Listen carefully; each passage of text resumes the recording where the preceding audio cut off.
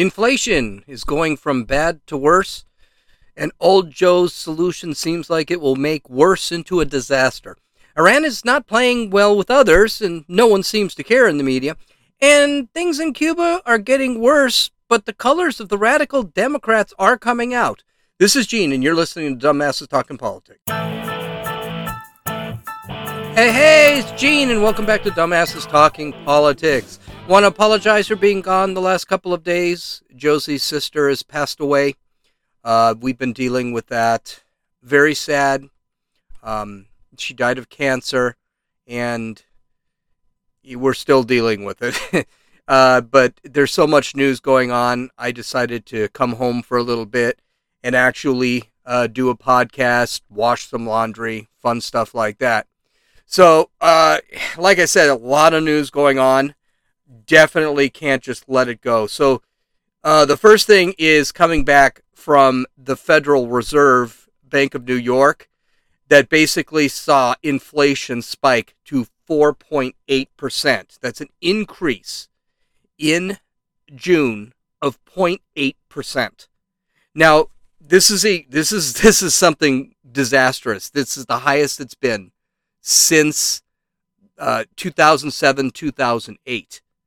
And they've been doing the month increases. The 0.8% increase is the highest increase since they started actually keeping track of this back in 2013. Now, in January, the inflation rate was at 3%. And people would expect it to be at 3% because the economy is beginning to open up and people are beginning to spend money and there is a lot of extra money. But then it continued to go up. In February, it went up to 3.1. In March, it went up to 3.4. And then it takes a spike. In April, it went to 4.0%. Now it's popped up another 0.8% to 4.8%. So right off the bat, you can see it is getting bad. Even the Biden administration is admitting that there is going to be a severe increase in the inflation over the next few months. The Fed has already said it's looking like it might be up to between 5.4 and 6% by December, which would be an absolute disaster.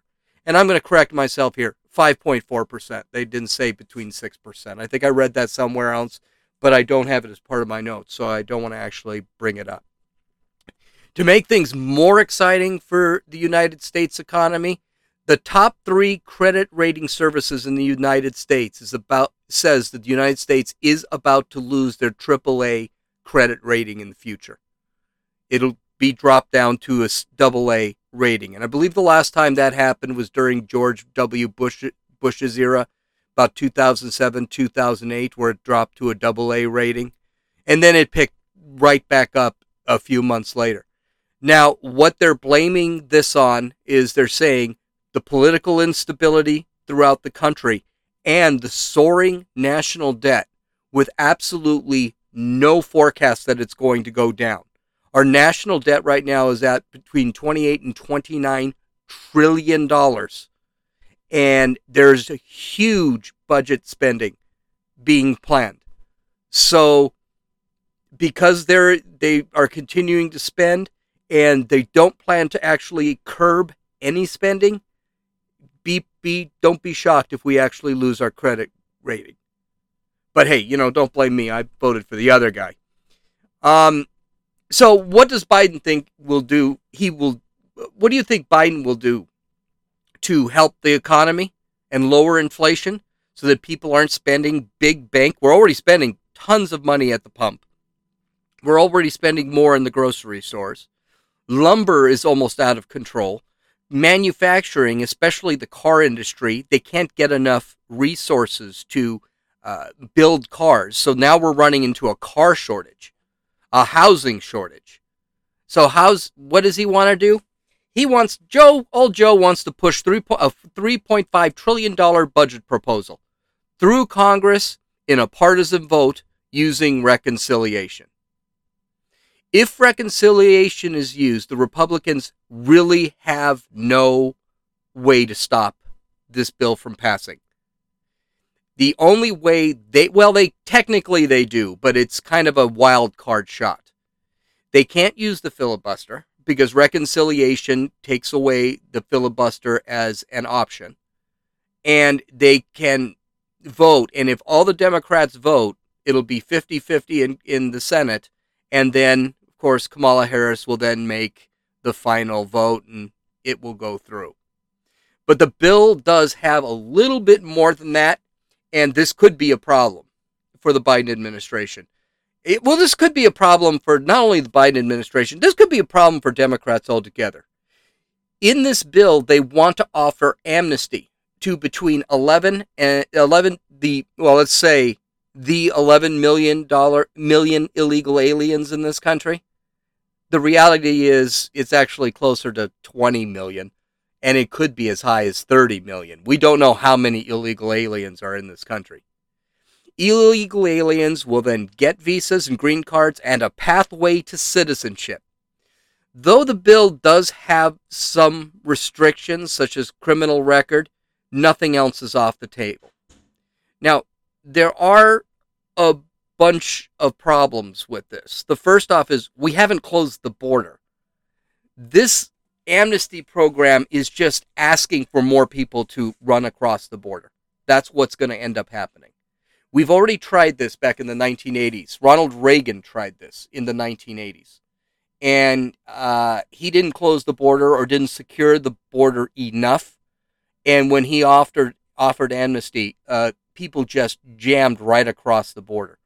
So we already know what is going to happen if we actually give amnesty without locking down the border. We're just going to get a lot of people trying to cross the border. Now, Democrats have a few problems here. First off, this is probably not going to be seen as legal. It is illegal. There is a chance that this is probably going to go to court.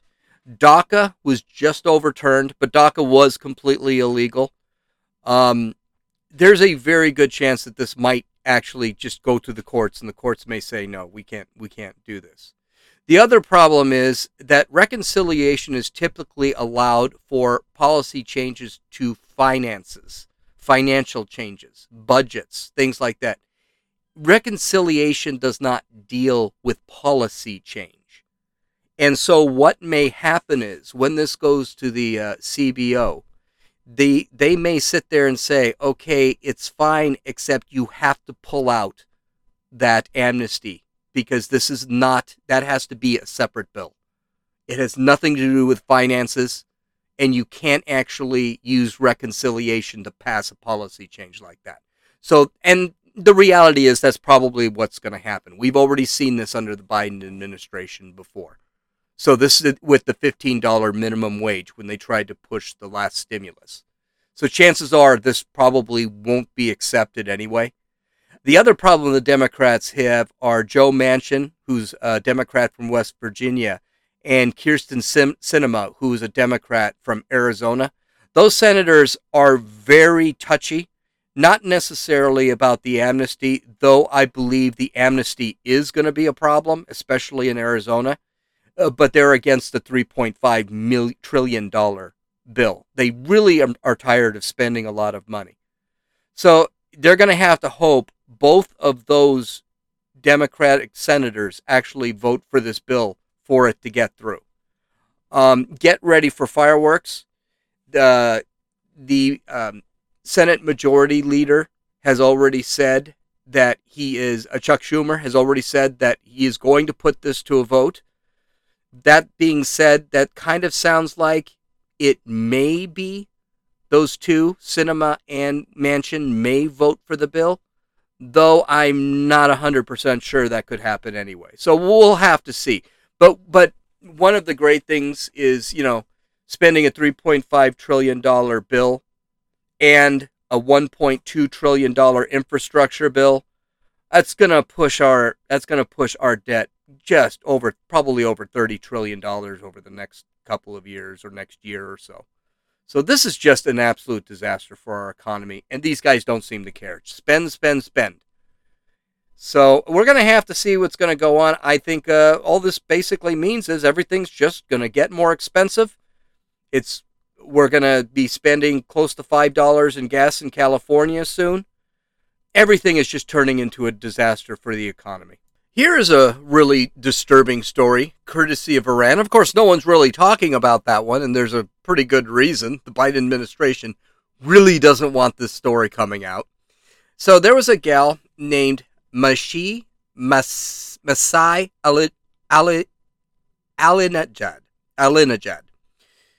She serves as a producer for The Voice of America, is an author and the author of a book called The Wind in My Hair, My Fight for Freedom in the Modern Iran. She's an American citizen. She was from Iran, lived in Iran, and came to the United States. And what she's been doing is fighting for the rights of the Iranian people for years now. Her goal is basically to motivate the dissidents who are the anti-government dissidents in Iran, so that somehow a grassroots push to topple the fundamentalist government over there can happen. She is really working to have the government change their laws, be less repressive, and so forth. Well, Iran sent 4 men to the United States, where they joined a 5th in California. Then they went to Alinejad's home in New York and tried to kidnap her to force her back to Iran, presumably to be executed. All the men were arrested by the FBI, and this was considered a really minor story. When asked about this, Jen Psaki said that American citizens would be protected, but that this was not a foreign policy issue, but a local law enforcement issue. Of course it's not a foreign policy issue. Because if it was a foreign policy issue, Joe Biden might have some problems actually pushing the Iran nuclear deal. Which, by the way, news reports have it that the Iran nuclear deal may be dead already, simply because Iran has generated enough of the plutonium needed to create nuclear weapons, and it might be too late for them to join in. So it's going to be really interesting to see what's going to happen with this Iran nuclear agreement. Biden this week already allowed Iran to receive money, lifted sanctions on Iran so that they could receive money that was being held in Asia. So guess what? Now they're going to get more money. So you can expect that terrorism isn't going to end real soon. And this also shows Biden really just doesn't give a damn about Americans. This America First policy that Donald Trump actually pushed is gone with Joe Biden. He doesn't care about American citizens. He doesn't care that Russia is attacking our infrastructure with cyber attacks. He doesn't care that Iran is coming in and trying to kidnap, basically terrorism, kidnap American citizens and bring them back to Iran to be executed. But this is what happens. This kind of crap, this is what happens when you embolden terrorists like Russia and Iran. Why the left seems so soft on totalitarian regimes like Cuba, Russia, China, Iran? I don't understand. I don't understand what they think they're gaining from this. Except that they probably like the actual forms of government those people have. Let's not forget something. Yes, the citizens there are miserable. But the leadership isn't. The leadership's rich. So they don't necessarily, and powerful. So they don't necessarily care. Very, very disturbing that our president, our government, will allow this to happen, and they're all good with it. Speaking of totalitarian regimes and people fighting against those regimes because they are miserable, let's talk about Cuba. What's going on over there? Well, people are still being arrested. especially the press. A YouTube star on television, while she was actually filming her YouTube video, was arrested on video. It was all caught on camera. It was all streamed live to YouTube, and you could see it. The Cuban government has cut off the internet to control the spread of information. The government is now trying, the U.S. government, especially in Florida, they're actually trying to figure out ways that they could get internet to the island nation. So we'll see if the governor of Florida, Rick DeSantis, does actually end up getting internet to the people of Cuba. My God, how do you not elect this guy president? Peter Doocy straight out asked Jen Psaki if this was a protest against communism. She said it was a fight against repression and a bad economy, but she still refused to say that it was against communism. Finally, Joe Biden walked out and said, this is a fight against communism. It doesn't work. And to an extension, socialism doesn't work. And then finally, Jen Psaki was able to say, yes, this is against communism. Imagine that amazing? They are finally admitting communism and socialism is bad. I can imagine the Biden staff is probably flipping bricks right now at the thought that Joe Biden is not radical enough to be into communism. There also appears to be some dissent from within the Cuban government itself about the crackdown on the protesters. I'm really surprised that ABC International reported this. This is what they wrote. Cuban Vice President of the Interior, Brigadier General Jesus Manuel Buron Tabit, has resigned after questioning decision-making within the ministry and the Security Council, as well as the excessive use of police force to repress the demonstrations of July 11th, the day that began the wave of protests that spread throughout the island, as ABC has learned from sources close to the regime.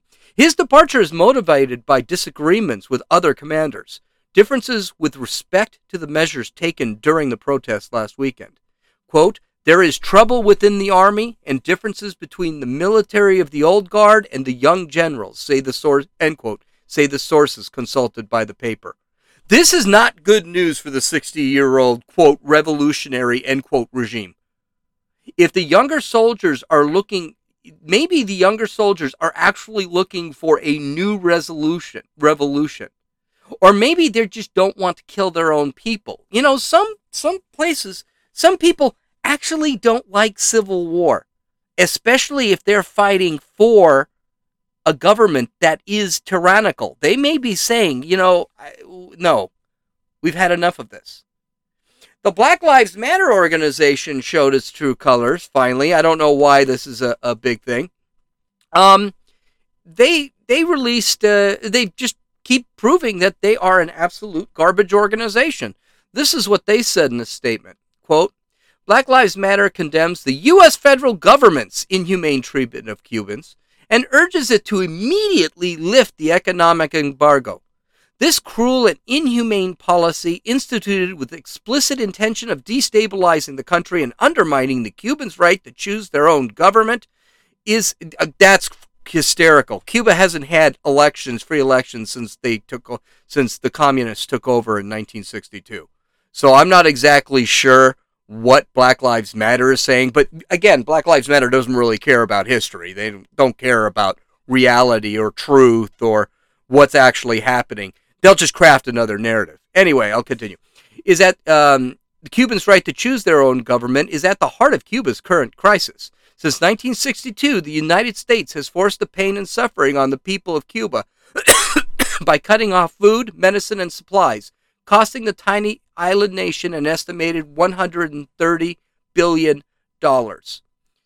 Without that money, it is harder for Cuba to acquire medical equipment needed to develop its own COVID-19 vaccines and equipment for food production.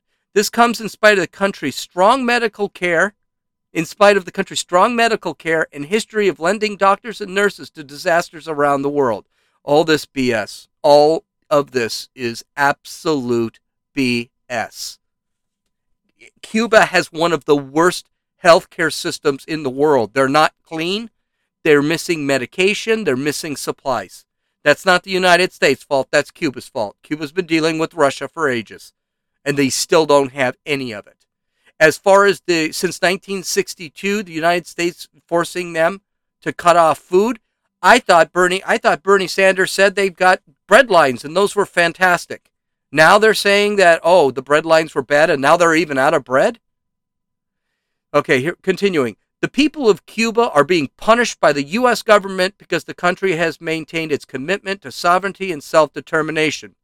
United States leaders have tried to crush the revolution for decades. Here's the newsflash. There is no revolution in Cuba anymore. The revolution ended a long time ago, probably 1963. The revolution is over in Cuba. Cuba is now a totalitarian communist dictatorship. That's what it is. And the United States doesn't need to support it. Now, what they also seem to forget over at Black Lives Matter, we also had the Cuban Missile Crisis, in which you had Che Guevara, the hero of the college elite, sit there and say he would blow New York up the second he had the chance. So I don't want to hear about how great Cuba is. They are a miserable little country, and that government needs to go away. I heard rumors saying, hey, you know something? Why don't we just go in and make it the 51st state?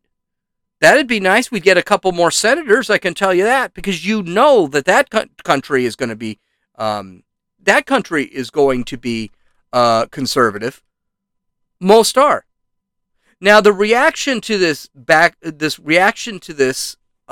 BLM statement was absolutely brutal. Dan McLaughlin said, quote, Cubans' right to choose their own government has nothing to do with the government that is subject to the embargo. Mozambique, a Marxist government that persecuted churches, plunged the country into civil war, and made a third of their population refugees. That is Mozambique. Okay, he's basically saying that this is just another country that has just basically made all of their population refugees because they just want to leave the country. Mark Hemingway said, so much of the American establishment last year went to bat for an organization that is quite predictably, and they're talking about BLM, defending an oppressive communist regime. Also, contra this obscene statement, the Cuban communist regime remains actively racist. And they were. They were extremely racist, extremely homophobic. So, but that doesn't matter to BLM. Carlos Curbella, who is actually a refugee from Cuba, said, deplorable this organization has chosen to stand with the oppressive dictators who have murdered and enslaved innocent Cubans of all colors since 1959. The people responsible for all the death and misery in Cuba are the mostly white men who, at Black Lives Matter, has now embraced. I don't know about that statement. I don't know they're all white men, but there are a couple of them. Giancarlo Sopo said, disgusting. Despite the Cubans' dictatorship murdering and beating of protesters, many of them black, BLM's statement on Cuba condemns the U.S., praises the Castro regime, and makes no mention of the atrocities being committed by the dictatorship. See, here's the whole thing. I love these pushbacks. I love when organizations like this actually show their true colors, because people are now beginning to see what's going on, and they see the hypocrisy, and they don't like it. And this is what's going to actually kill these organizations. They're going to be seen as the garbage organizations that they are. By the way, AOC has finally released a statement. She did this on Friday. And, of course, she's towing the same line that all the Democrats are towing. It is the United States fault of the United States that Cuba's a mess right now because of the embargo. This is all Howard Zinn stuff, by the way. Howard Zinn wrote the People's History of the United States, which was 600 pages of absolute horse crap. Just lied about the United States, how it's the United States' fault for World War I, which makes like no sense. World War II, Vietnam, Korea, everything's the United States' fault. Well, AOC now is just basically, yep, it's the United States' fault.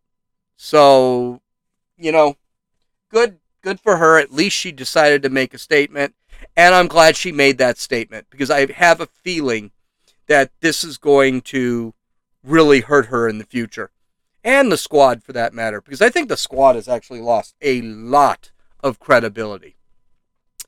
By the way, in some shorter news, and we're going to have some more news on Monday. For example, Big Brother is beginning to watch us on social media. But here's something that I think is really important. A third judge last week struck down the Biden administration's multi-billion-dollar aid program that expressly excluded white people. Now, the rule is from that $1.9 trillion American Rescue Bill.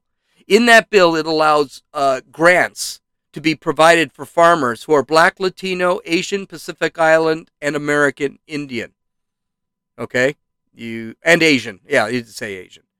All right, do you notice what's missing there? That's right, white people. White farmers can apply for the grants, but those lands will only be loans. So in other words, if you're a black farmer, you can get a grant and you don't have to pay it back. But if you're a white farmer, you have to pay that back. A farmer named Robert Holman actually went in and sued this area of the American Rescue Bill and said it was unconstitutional and it was systemically racist. By the way, it is systemically racist. U.S. Judge S. Thomas Anderson stated, the court finds that the plaintiff, which is Holman, has shown a substantial likelihood that he will prevail on a claim that Section 1005 violates his right to equal protection under the law, which it does. Absent action by the court, socially disadvantaged farmers will obtain debt relief, while plaintiff will suffer the irreparable harm of being excluded from that program solely on the basis of his race. Thank God for checks and balances. And I'll give you a step further. If they decide to keep pushing this, and this does end up in the Supreme Court, the Supreme Court will do one of two things. One, they'll reject it. If it continues to be rejected by the courts, which it will be, and it gets to the Supreme Court said, no, we're not going to listen to it. That's the law. It's unconstitutional. That's it. Or they'll take it in and they will rule 9-0 that this is illegal and you can't do this. This is systemic racism. All the systemic racism that we hear these people talking about, and they are actually introducing bills that are systemically racist. Isn't that great? What a life we have. So on Monday, we're going to have an interesting episode. On Monday, we're going to talk about Big Brother coming after Facebook and Twitter and monitoring our tweets and our Facebook posts for disinformation. Big Brother's watching.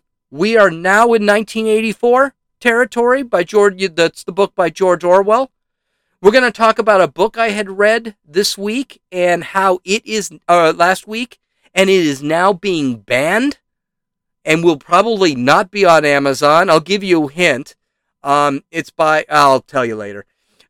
So have a great weekend. We'll talk to you on Monday. You can follow this podcast on, we'll talk to you on Monday. You can look all this stuff up later. Take care. Have a great weekend. This is Gene, and you've listened to Dumbasses Talking Politics.